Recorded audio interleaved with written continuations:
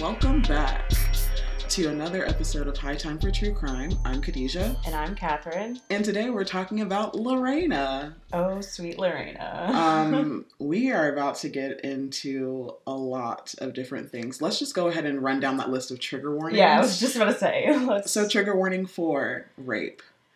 Sexual assault aside from rape. Physical abuse. Domestic abuse. Abortion. Mutilation. Toxic masculinity. There's so many, but once we start talking about them, we will trigger warn you right before we talk about it. But yes, if that's not your thing, we got a lot of other lighthearted shit you can check out while you're here. Please go check out Trash Day. That's a little bit more lighthearted. It's still messed up psychology, but it is what it is. Yes. Today we're talking about Lorena. We're going to be breaking it down into 3 episodes. And we're just going to go through the whole entire case. If you would like to watch what we have watched, you can go on Amazon Prime. And if you have Amazon Prime membership, it is free. If you don't, then it's like, I don't know how much. It's worth it, whatever it is. Yeah, it's definitely under $10 to watch all 4 episodes, I'm sure. I'm sure you probably find it in broken pieces on on YouTube. Or you've probably heard of the case. I mean, I grew up hearing about it all the time. Of course. And if not, we're about to tell you all about it. This is before our time. Actually, okay, so funny story. The night it happened is the name of the first episode, but the night that it did happen was June 23rd, 1993, which was a year before my birthday to the day. So I thought you were going to tell me that you were alive during this. And I was like... It was literally a year before I was born when this happened, which I thought was funny. As soon as the date popped up, I was like, this date looks super familiar. And I was like, this is around Catherine's birthday, but I'm not exactly sure when to pinpoint it. But I thought so. Yeah, this is a pretty intense situation. Yeah, so we're in Manassas, Virginia. Yes. We meet, eventually, Lorena and John. Lorena was 24 at the time. John was 26. They'd been married for like 4-ish years. Yeah, and it's all been fucking terrible. But, okay, so... Well, we should go ahead and play the trailer. And you guys will get a little bit of backstory. Oh, yeah, for sure. This story was irresistible. What did he do to make her do something like that? This was a modern love story. Boy meets girl, boy falls in love with girl, boy marries girl, girl cuts off boy's penis. The interest level was huge. Court TV is bringing the proceedings into millions of homes. People were like, that's crazy. This story was irresistible. Everybody was looking to get an interview. Guilt or innocence will come down to whom the jurors believe. What did he do to make her do something like that? She wanted me to hurt. That's why she did that.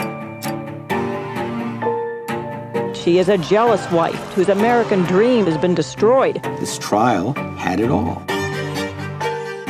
The defense says the years of abuse put her over the edge. She was way too scared to leave him. He was very dominating.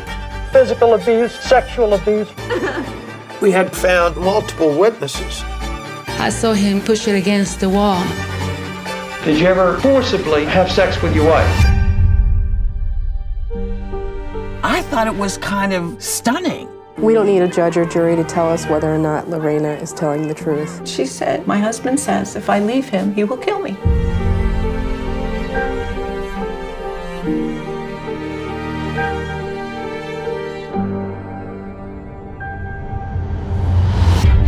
There is a battle of the sexes. What it meant in 1993 is not that different from what it means today. We were being entertained on the fodder of someone else's suffering. It's still going on. I didn't choose to be in the spotlight, but there's no going back.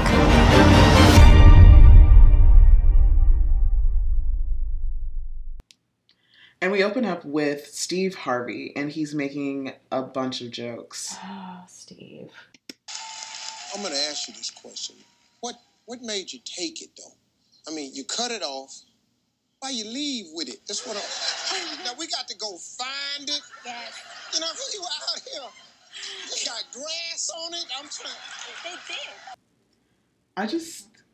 I already know that it's going to be full of jokes, like this whole entire documentary. But yeah, this woman went through like a lot of trauma. Yeah, absolutely trauma. And he's doing it right in front of her face on national television in his Steve Harvey voice. I mean, it's Steve Harvey. Why did they even make her go on this show? I don't know. My dad loves Steve Harvey, so I like really? Yes, weirdly enough. My dad like religiously watches like. Does he watch Family Feud a lot? Family Feud. He watched the Steve Harvey show. He watched. I mean, like, I Maury, get down with Jerry. We didn't really have cable, so show. It was definitely like. Well, Steve Harvey actually had like a sitcom show. Steve Wilkos, all that shit. God. But anyways, I don't know why they put this poor woman on there, and he's just like, getting up, dancing, like acting weird. Yeah, he's like miming things out, like wiping grass off of it, and like I'm just like, this is ridiculous. But she wins at the end. Like she looks fabulous every time we see her. And she's just like, well, that's what happens when you mistreat a woman or you abuse her. And I was just like, yes. Mm-hmm. Yes. I was like, this is why we are here. It coming. Basically. Oh my God, the jokes. Okay. So after that, the whole entire mood of like the documentary shifts. Like the music changes, everything, and we're now back on June 23rd, 1993, a year before Catherine was born, in Manassas, Virginia. Swim Hospital, where I meet a couple of the Manassas City police officers that had been previously dispatched to the call. One of the officers who I know came to me and he goes, "Danny, you're not going to believe this." And I was like, "What? What's up?" And he goes, "This guy's wife pulled his dick off." Is it me, or do you feel like pulled his dick off is immature as fuck to say? Well, like, that would imply a totally different crime, right? Like, if you're going to be giving people the rundown, at least be, like, use the technical about anatomically correct words and mechanisms. So these are just, like, dumb she shot severed men. his penis. Yeah, these are just, yeah. They don't even know what to say. Like, they're just like, oh, dick, we can't even say dick on the radio. And they're, like, talking back and forth about it, and, like, they're like, just come to the hospital. And I'm like, this is hilarious already. You guys don't even know what to do or know what to say about it. I mean, yeah, it doesn't happen every fucking day, but at the same time, just say, everyone report to the hospital and then explain it to them in person. Don't try to play telephone because then it just gets really messy. But they did a good job of keeping it off the radio because they were like, people will pick up on this immediately. So, this is like, I mean, this is kind of the greatest thing I've heard in all of 2020. It's just a bunch of men talking about another guy's penis, like... frantically. They are so worried about it. It's so like worried. It's their own. It's like the only time men can bond over anything is when it comes to their dicks. Like... pretty much. But they are on the hunt for this They're on a wild dick chase. Yeah. That's literally what my notes say. Oh my God. Because like I almost looked under the couch cushion for this thing. I mean, oh my God. Yeah, they were looking for a while, but they're on the chase. It's going to take a lot of other resources to actually deal with this particular call for service. One of the officers came across radio. I need an officer to come by the hospital and get a key to go to the apartment and look for the appendage. And I was just like, an appendage? You know, what could that have been? We didn't have cell phones then. Everything that we communicated amongst each other was over the radio. Thought in my mind, I said, I can't say penis on the radio. There's 7 words you can't say on TV. I'm sure penis somehow winds up in there. I arrived at the hospital. I was directed to the room where the victim was. And when they pulled back the sheet, I saw a man's testicles or scrotum without the penis. Okay, so I just really don't think the FCC is listening to the radio right now. You're not going to get fined for saying penis. Like, no, I think they just didn't want to say it because they didn't want it to believe that this was real. Like, everyone is just like, wait, there's a wild woman out there. She is cutting and pulling off dicks. She's possibly swallowing them. They literally thought that she possibly had swallowed them. I think that was literally the last thing. If I was going to cut a man's dick off, the last thing I would do was put it in my fucking mouth. And swallow. And then this whole entire documentary just shows you how polarizing women's thoughts and men's thoughts are. Because men are all, like, The women are just like, we're here to do our job. And the men are just like, I can't get past the fact that his dick is not on his body. And I'm like, this is the first time also, I think, that there's been any regard for someone's privacy over the airlines. Because if this was a woman who had been mutilated, they would have been talking about it blatantly, I feel. At least in some capacity. I don't know, because I think that they have to treat things like super sensitive. But if it's like something that's going to get the media's attention, they try to make it private, no matter like what the situation is. If it's a murder, if it's a robbery, whatever, like some of the things that are just going to get like a lot of attention, if it's like wild or whatever, they have to kind of protect. So much more special care and attention was given. I definitely feel that in that way. But we get to also meet Dr. David Bierman, and he is a urologist, or no, he's a microsurgeon. And then we meet Dr. James, who is microsurgery. We meet Dr. James, who is a urologist, and they are basically going to help, if they find this penis, reattach it. And they say like some fun. They're pretty funny. The urologist is my favorite person, I think, in this first episode. I like the microsurgeon. I do too, but the urologist, when he first starts talking, it's just so funny. He has like smile full on his of puns, face. just pun after pun. Yeah, he has a smile on his face the whole entire time. But this is what they had to say. I get this call. I can't remember exactly. Something like 4 in the morning, 3:30 in the morning. My wife actually was away with the kids, so it was just me by myself. I said, "Do you have the part?" And they said, "We don't." I said, "So should I bother coming down?" I said, "If you can't find it, I can't put it back on." And at that point, it hadn't been. It hadn't been found. It hadn't been heard from. It was lost in action. And so when I got to the ER, I was confronted with John on his back, bleeding profusely. He'd lost about 1/3 of his blood volume. And at that point, the only option was to do what we call a perineal urethrostomy, which is to expose the mid-bulbous urethra to the perineum so he could sit to pee like a woman for the rest of his life. And that's where I thought we were headed. Again, here we are acting like the worst thing that could happen to a man is losing his penis. Yeah. Which he was going to be fine all along. They had a plan. He would just sit like a woman. He was just going to have a bit of a mangina. It was going to be okay. He'd be fine. And I'm just like shook at all this information. And this is why I like Dr. David, because he was just like, well, if I don't have it, you're kind of wasting if you guys don't have it, you're wasting my time. So I'm going to go back to sleep and call me when you find the penis. Like, they're not fucking around. They're just like, in order for us to do our job, we kind of need... I'm not even going to come in and give him a consult to make him feel better until you have that thing on you. And if you don't have it, then he will just have to pee like a woman. Yeah. But he won't die. And John literally pops up on the screen right after this, and he looks just as raggedy as you could possibly imagine. Like, he is gross.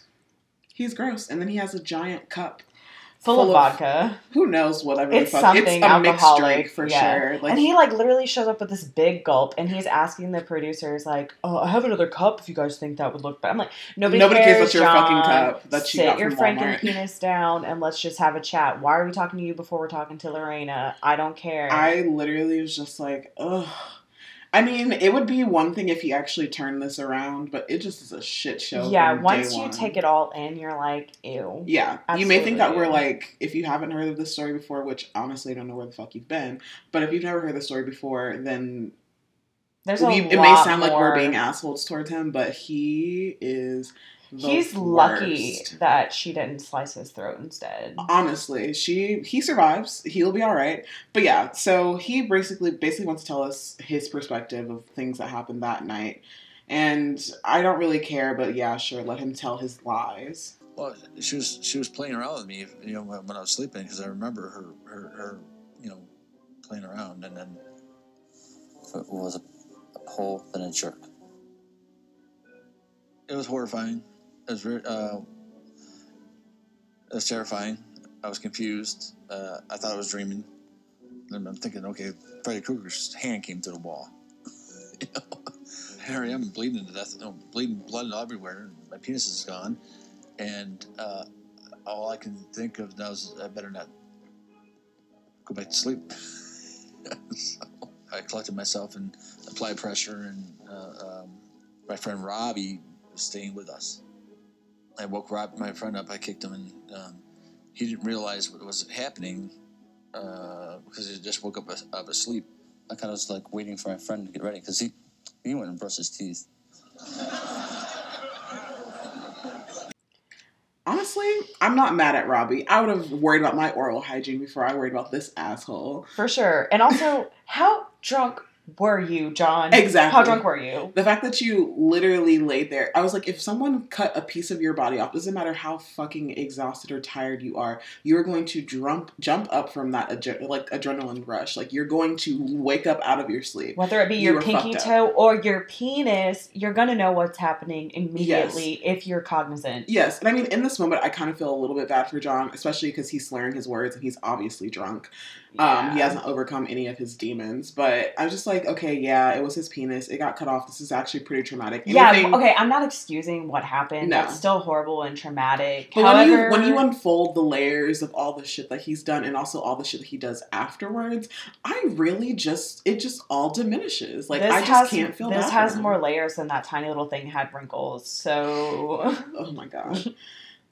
So, John, he basically is able to get to the hospital because his friend Robbie is staying there. He kicked Robbie awake, and I'm just like, that's kind of rude. That's probably why Robbie went and brushed his teeth, because he's probably like, fuck you, John. You're gonna wait. And John is also asked on this TV show that he's on, like, why do you think that Lorena did it? He said that he feels that she was upset because he wanted to get a divorce, and he thought that she would be just as happy as he was. So that means that you're getting a divorce and that you probably have done some bullshit, and that's why she'd be happy to get away from you. Then the only intelligent thing that he says, basically, is that men don't understand women. That's really it for me. I'm like... And I'm just like... leave. Please leave. Please. She's not jealous. She doesn't want you. She's obviously trying to get away from you.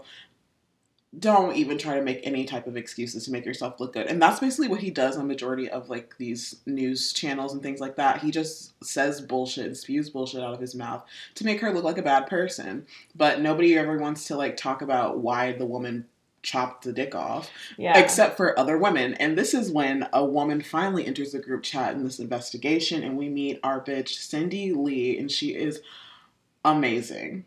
So when I came in the first thing in the morning, I was told to respond over to Maplewood Drive in regards to a wife that had cut her husband's penis off. And the sergeant at the time, Jerry Hawks, advised that they thought she had swallowed the penis. So I had to go over there, like, immediately as soon as I got in the door.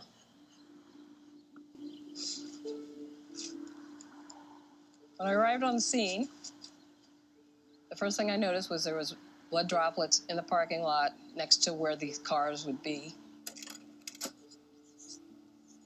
Going into the sidewalk and going up the stairs to apartment number 5.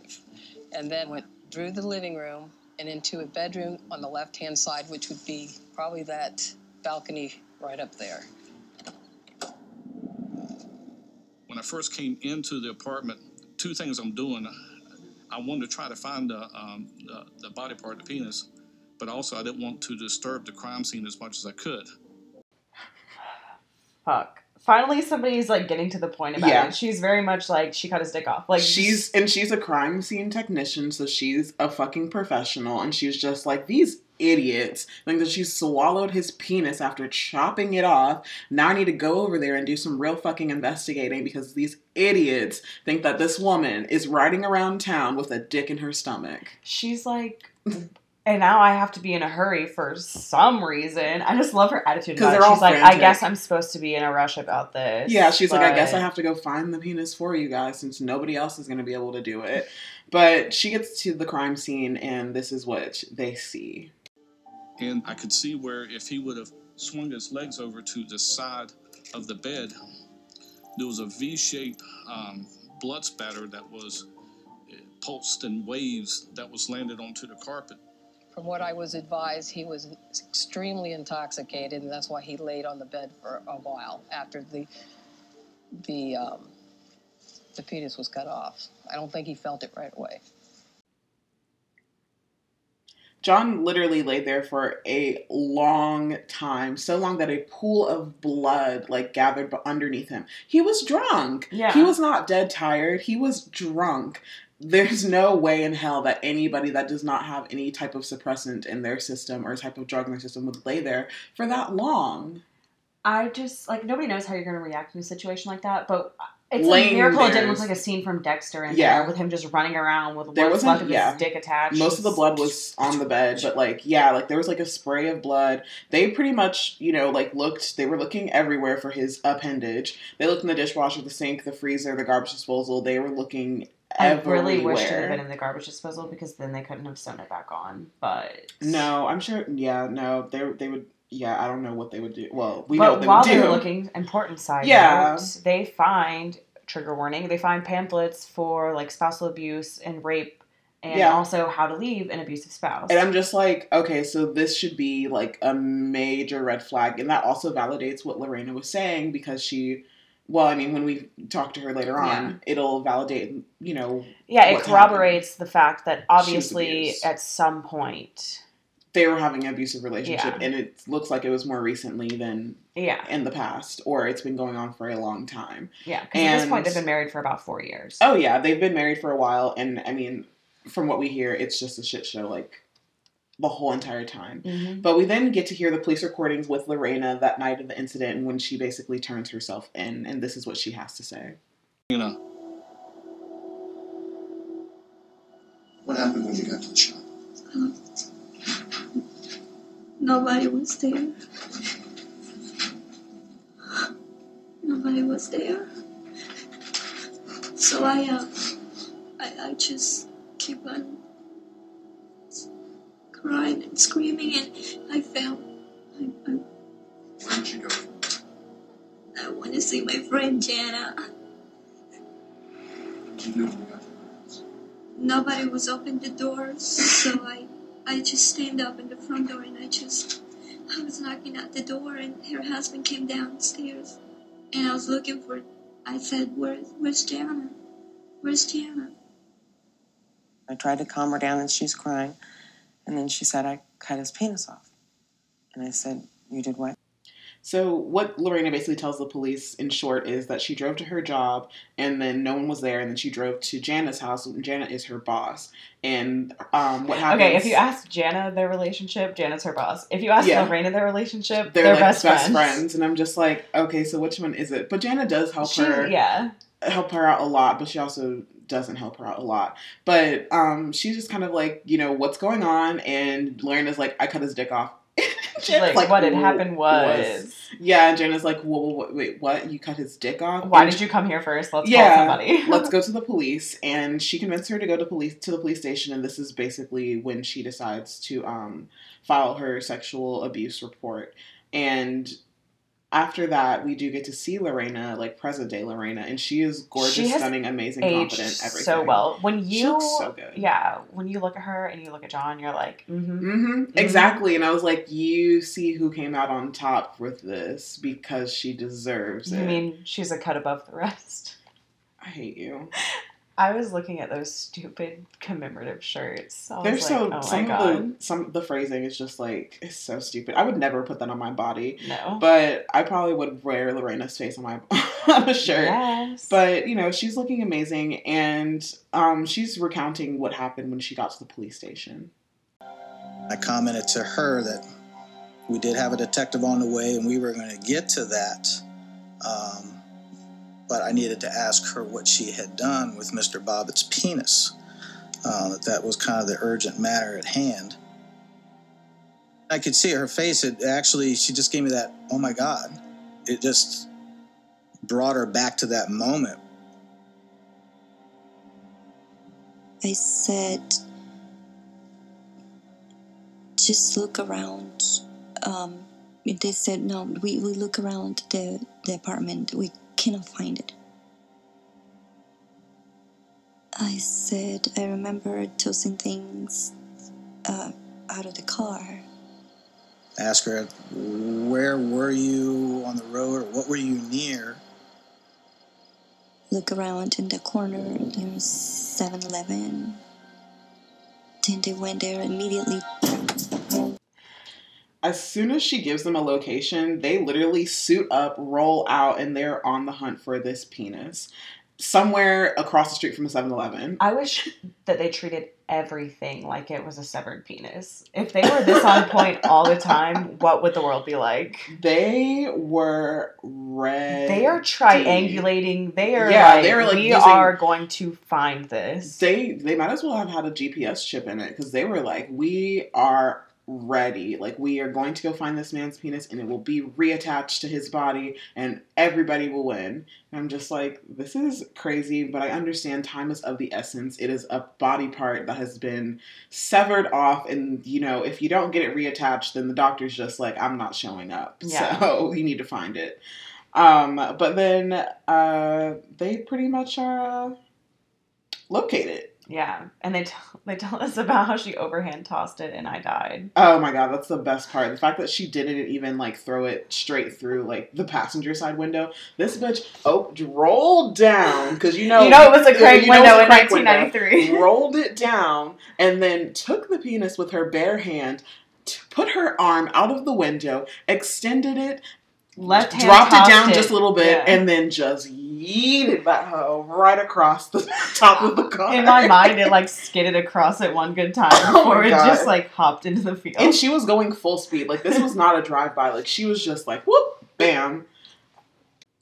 I also would like to add that, like, whenever the officer was pretty much like asking her where the penis was, he said that he could tell that she was just like coming back to reality. Like, that she was in basically some type of trance. And I mean, I think that definitely proves a lot that she was insane, like that she was at her wit's end whenever she committed this crime. I wouldn't even say insane. I would just say that she was, I mean, it was also traumatic as hell. Well, I mean, as far as for the insanity plea, like, I guess they would call it, they would technically say, because I mean, it's not something that she would want to do. It's not something that she, that she would do normally if she was treated fine, but like, he literally drove her to the point of like, I have nothing else but fight. Like, I'm not going to, like, I can't run away from this. I'm going to attack. Yes. So I just hate the words insane and hysterical when it comes to women, cause I mean, honestly, I would say that for me, I mean, I feel like it fits. She's not. She's a very, very like timid woman. Like, she's very nice. She's very sweet. That's what everyone has to say about her. So she was completely acting out of character. I'm not saying like she's like insane all the time or anything like that. Like, he literally put her in a mental state and like emotionally and mentally abused her to the point where she just snapped. And I mean, any person can snap. A man can be insane too, that they're put under pressure. Any person has their limit. Everyone has a limit of where, if you push me one more, it's over and I'm going to go insane. But yeah, definitely I like the fact that the cop was able to like acknowledge that she was not in her right state of mind whenever he talked to her, and when he like finally brought her back down to reality, she was just like, oh shit. No. And she didn't even remember like what everything that happened. She was like putting things together. She's like 7-Eleven. You sure you didn't find it at the house? What? I mean, she pretty much like blacked out and like she does not remember. I mean, whenever your adrenaline is rushing and like things are happening and you're in a traumatic moment, then like of course it's instinct at that point. You're not really yourself. Like, your body is just taking over. So that was a good point to make. And then the next thing, they pretty much find the penis. I think it was Polk's Road or Polkhead Road. Polk, P-O-L-K, Polk's Road, at the intersection of Old Centerville Road. Apparently said that when she arrived at the stop sign, she tossed it out her left side, driver's side window. She was driving, so she threw her left arm out, would throw it over the roof. It went over the side and landed in a grassy area, tall grassy area. And I remember it being about knee to thigh high at that time.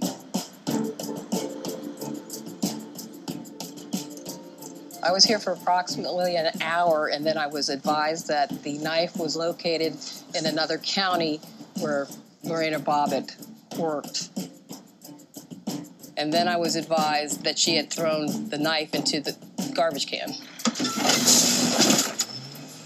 I had to get there before the garbage service came and collected the trash. So the men are wandering around in the grassy field. Cindy is locating the knife. Things are happening. Investigation work is moving. They are on track. This music is way too much. It's like Pink Panther mystery like movie. Basically, like they might as well. But this next part, when they actually find the penis, is the most ridiculous thing ever. Especially considering what we learned about Cindy dumpster diving for the knife. Yes. Try to look for it. Mike Perry got there. He walked up to the sergeant and asked him, said, "Hey, where's it at?" And the sergeant just took his hand and just pointed straight down. He wouldn't even get close to it. I mean, he would just came back. It's right there. Officer Hurley religious, and he didn't want to apparently put his hands on it. But I heard Sergeant Hurley stepped on it and indicated that there it is, and then Officer Perry retrieved it. In fact, I had to take pictures a couple days later of him standing next to where he found it, pointing at the ground. This is like watching a cartoon. Like, I'm just like, is this real life? Everyone is laughing. Cindy's laughing. Lorena's laughing. I'm laughing. I'm pretty sure everyone behind the camera is laughing. It's almost like the 90210 equivalent of an investigation. I'm just like, what is happening right now? Just like recounting everything. It just sounds unreal. Like every part of this story sounds unreal up until we get to the abuse. But yeah, like it's just wild. He's religious, so he didn't want to touch it. You're a police officer. You're doing police work. Put a fucking glove on and pick it up. Yeah. At least it's not attached to somebody's body at this point. I mean, yeah, you're trying to save this man's penis. He stepped on it? He stepped on it. And the fact that she had to take a picture of him with standing next to him the next day. She was loving every moment. And they show the picture. And he looks so upset. Can you imagine Cindy calling him, just be like, "Hey, we need to reenact that moment. We gotta go take a picture across the 7-Eleven in the grassy field where you stepped on this man's penis. See you at 9. See you at 9 a.m. Oh my gosh. But even the doctors have a little chuckle about it as well. I'm not quite sure why nobody wanted to handle this thing. But rescue squads have gloves, so that was always fortuitous. And with that, it was carried ceremoniously into the 7-Eleven where somebody knew to put it on ice in a hot dog bag of all things. So I pushed John up to the OR and knew that I had this. The part comes in and we were washing it up the sink with some Visahex and then just put it on ice till it gets put back on. So during this clip, they show the severed penis and what's left on John's body multiple times without any kind of warning. And honestly, like, I've seen a lot of gruesome things, so, like, it didn't really freak me out that much, but it didn't weird me out much. Any other person that hasn't really watched a lot of Forensic Files or anything like that, they're probably just like, oh my god, this is awful. And I'm sure most men were just like, this is awful. I don't want to watch this anymore. My dad actually walked in when I was, like, watching this, and he was like, what is happening? And I was like, you might want to leave the room right now. That tourniquet came off, and the penis pinked up, and it looked really terrific right from the start. There were policemen on the scene, sitting with their legs crossed and in a protective stance, thinking about all this. Penis pinked up. That is quite the phrase. Quite the phrase. I mean, that's the color it's supposed to be, isn't it? I guess. But pretty much after they have reattached the penis, it pinked up. So it means everything was working. Dr. David and Dr. James. Yes. I was like, my brain just like turned off. They accomplished their task. They reattached his penis. It's great. It's with operating order. He just needs to heal. But all the men are in the hallway, like all police officers in the hallway, like with their legs crossed. And all the women are just like, but what did he do? I wonder how many men bought their wives flowers the day after this happened. I'm sure a lot of them did. I'm sure cards, chocolate, flower, gift card sales, all that shit just went up.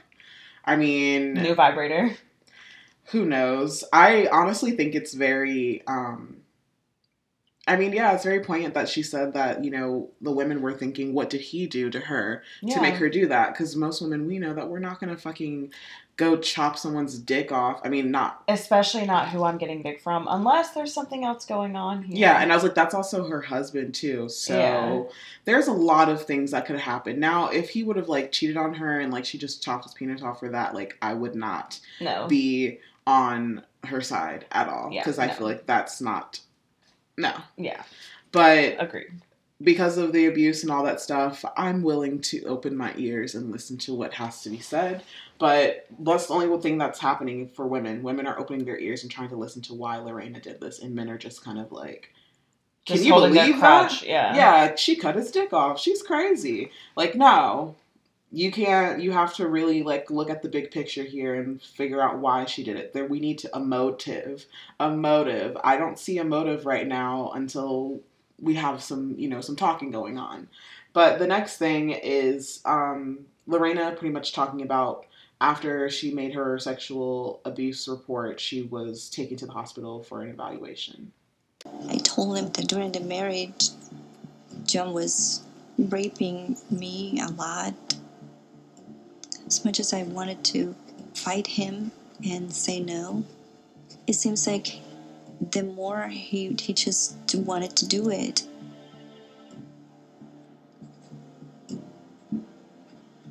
Ironically, I was in one side of the hospital, and then he was at the same time at the same hospital. He was on the other side of the hospital.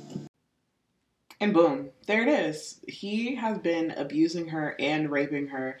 Yes, they were married. I was infuriated by the amount of people that were just well, they're married, so it can't be rape. Really? Are you serious? It doesn't matter who this person is to you. You have to have consent every single time. Just because a woman is married to you does not mean that she's your fucking property, does not mean that she is supposed to be doing everything for you at your, at your beck and call. No, we're not sex objects. We are people. And the fact that he literally thinks that it was okay to constantly rape his wife, he knew it was wrong. She's even protested and said, I don't want this, and spoke up about it. And he just constantly did it over and over again. And they get so victim blamey later on, and just so disgusting to me. And I mean, this was the 1990s. This isn't so long ago. This isn't the 1950s 27 or 60s. years ago. This has been happening. Well, I mean, this has honestly been happening since the beginning of time. Women have been treated like objects and not like people or human beings. And I was like, I cannot believe that people really think that if a woman does not want to have sex and her husband wants to have sex with her, he has every right to. Even just because you said I do doesn't always mean that you do. You know? That's not full there's no, absolutely not. No. And it's just disgusting. And she's in the same hospital as him. And I was like, are there not any more fucking hospitals in, Manassas, Virginia? There has to be at least another one. Take her down the street or take her further away, out of the county or whatever. But, this is ridiculous, the fact that she has to be in the same hospital as her abuser. And it's just ridiculous. But we also get to meet, unfortunately, John's brothers, who are... Ew. This is the most... this is disgusting, honestly. But play the clip. If I'd have seen her, I would have killed her. Did you? You went looking for her, didn't you? Yep. Where did you go looking for her? And I didn't even know where to go looking, but I looked. If the cops didn't meet us at the hospital, we would have found her.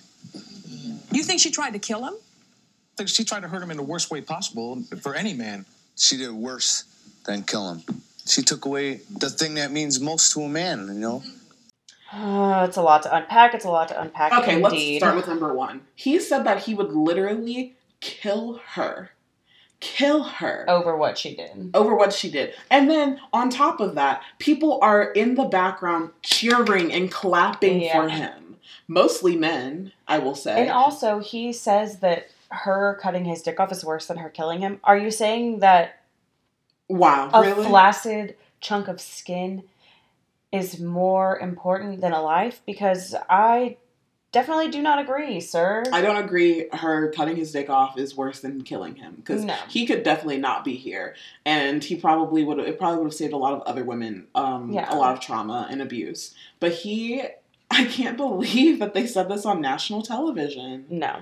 On national television and didn't even care. And I mean, and also it's not like they were oblivious. They were on like Jenny Jones and she sucks. All these shitty ass reality TV There's a lot of blood on Jenny Jones' hands. But that's a whole other podcast episode. I honestly am just so flabbergasted at the fact that people were cheering for them saying... The toxic masculinity. And there's 3 of them just sitting up there just talking shit. And I was like, wow. Like, it really honestly, to me, like, furthers my belief in Lorena because of how his brothers are. They're all assholes. They're all awful people. And I really hope that they don't have children or they don't have wives because...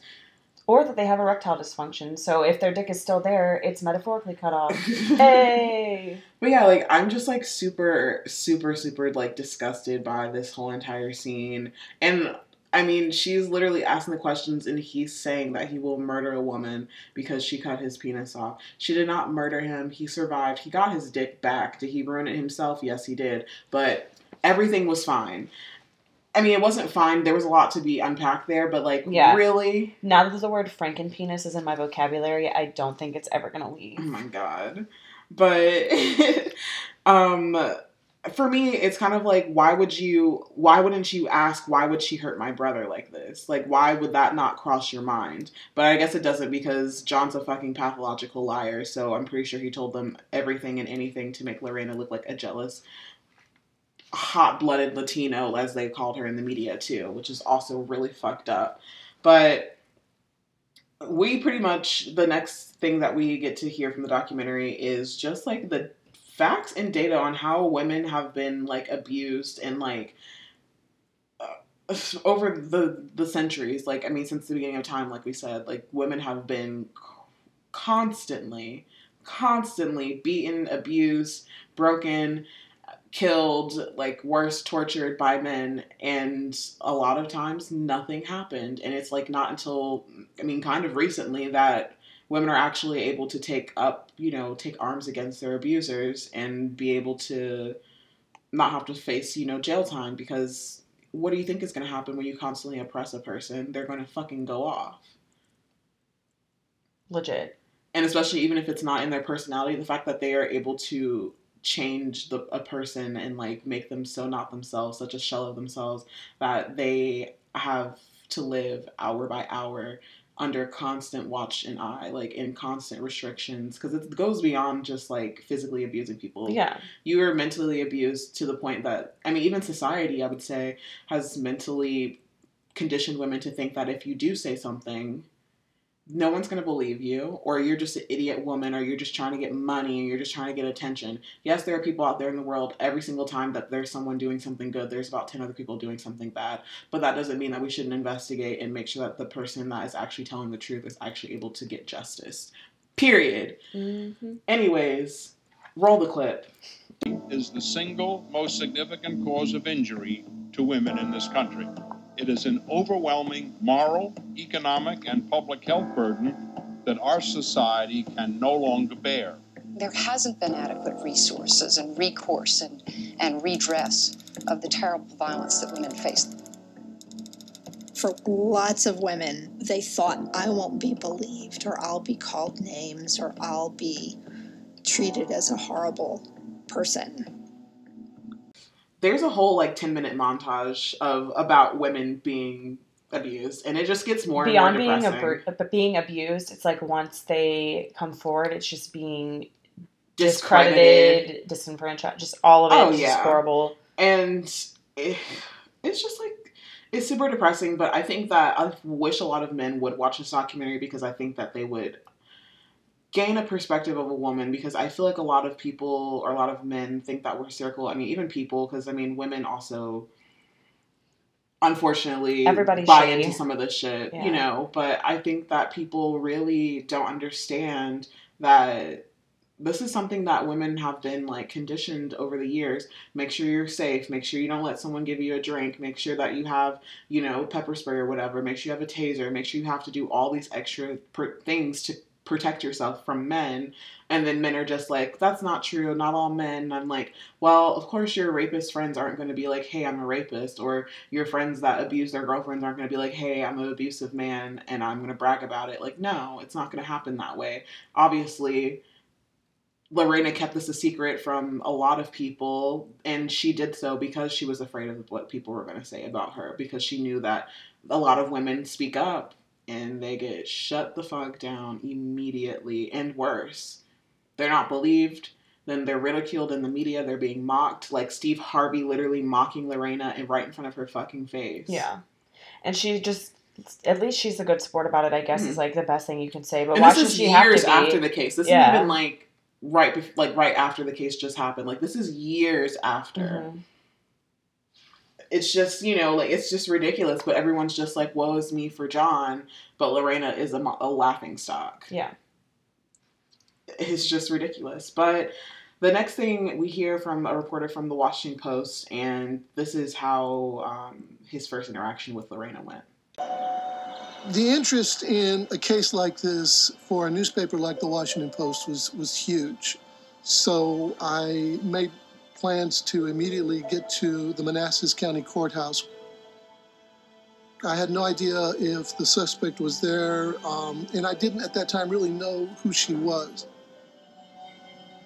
When I walked in the courthouse, there was two Hispanics, myself and the woman who I later learned was Lorena Bobbitt.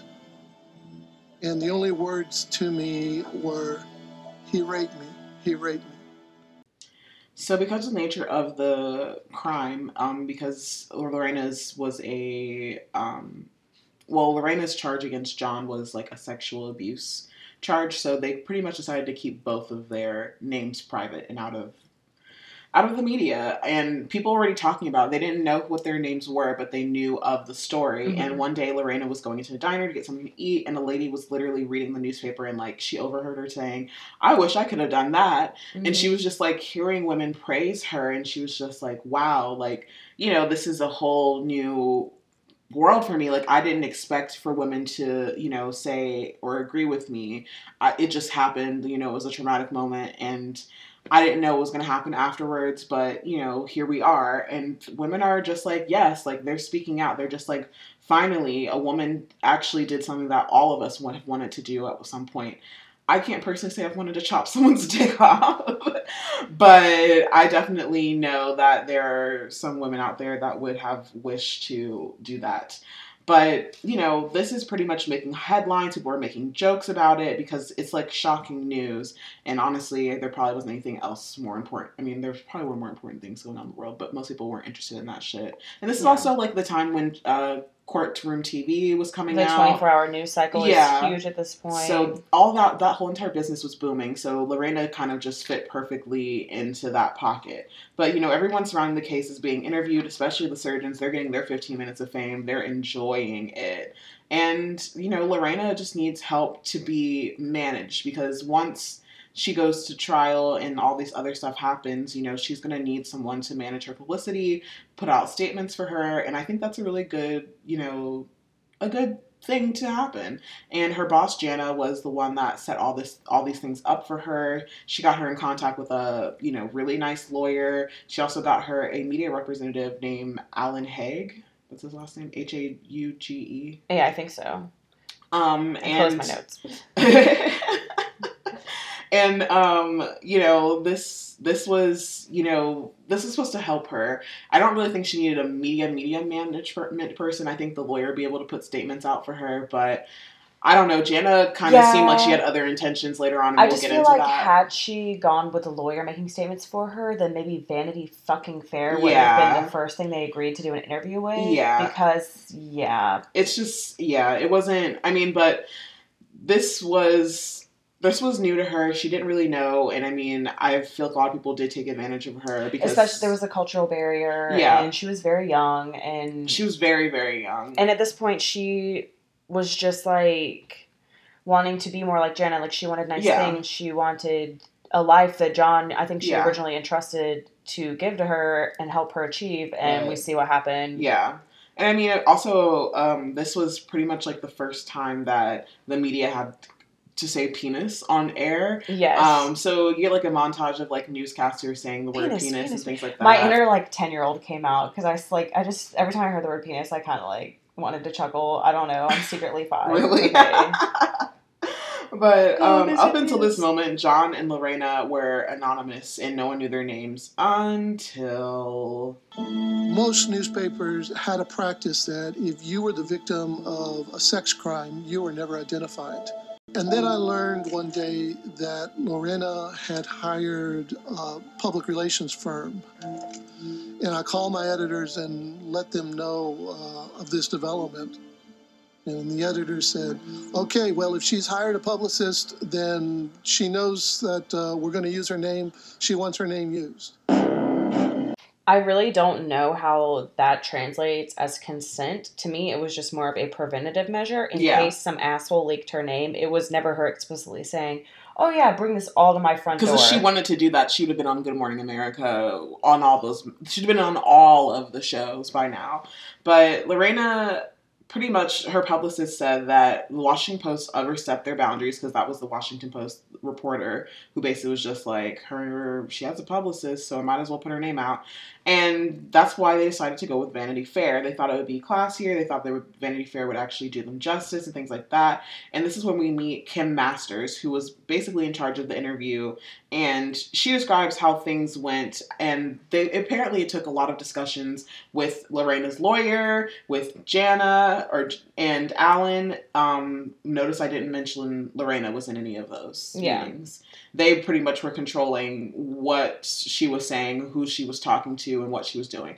Granted, I do think she needed a team. I don't think that they should have just put her out there because she is very naive to a lot of things that were happening, and she didn't realize that people were going to take advantage of her. But I also wish that there were other people around to show support to her and also help her navigate these waters.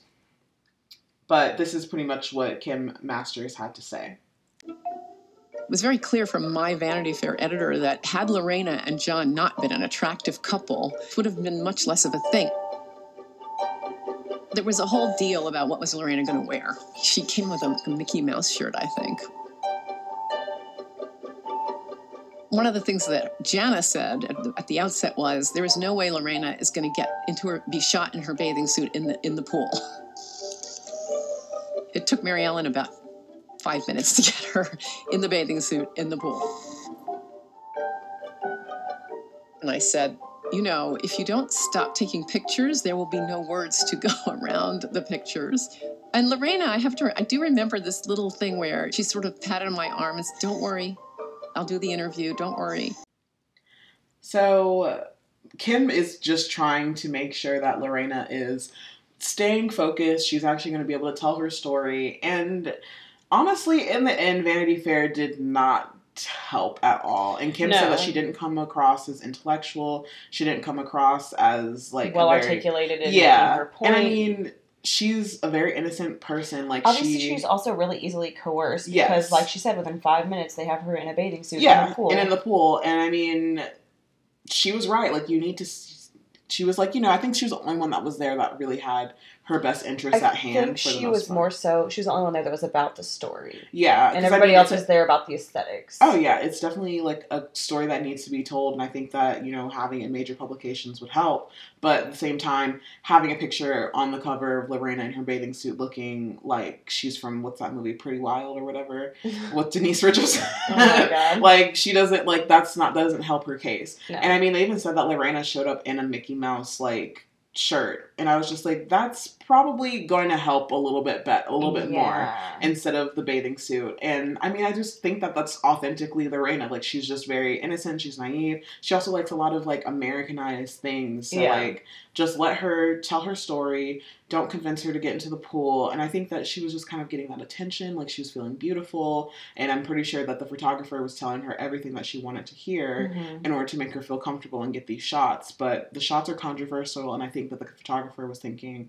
what's going to make us the most money? What's going to get people talking? Yeah, what's going to make people stop and turn and pick up this magazine and want to buy it? But I feel like people are not going to care more so about what she has to say, like Kim said, and they just care. And plus, especially if it's not articulate. People aren't going to give a fuck. People just think that she's just crazy. Yeah. But then we're going to kind of transition from the court of public opinion to actually her going to court. Yeah, which is this. She goes to go to court. She has her arraignment about 2 months after the incident. So this moved kind of fast. It did move fast. But we will get into that in the next episode. We will get all into John's ass because, oh my God, we'll meet some jurors. We'll meet we meet like lawyers. Everybody in this documentary. We talked to like every responding officer, every dispatch person that was working that night, everybody that was working in the hospital. And we want to include a lot of clips because there's a lot of shit that people say, and I'm just like, are you fucking kidding me? And there's a lot of stuff people say that I'm just like, yes, that's exactly what needs to be said. But stay tuned. We will be posting our next episode, so we'll be posting it later on this week. And stay tuned for some more Lorena. As always, we're also going to plug our socials. Please follow us at High Time for True Crime on all of the platforms. We are also answering any emails you would like to send us at hightimefortruecrime@gmail.com. Alrighty then.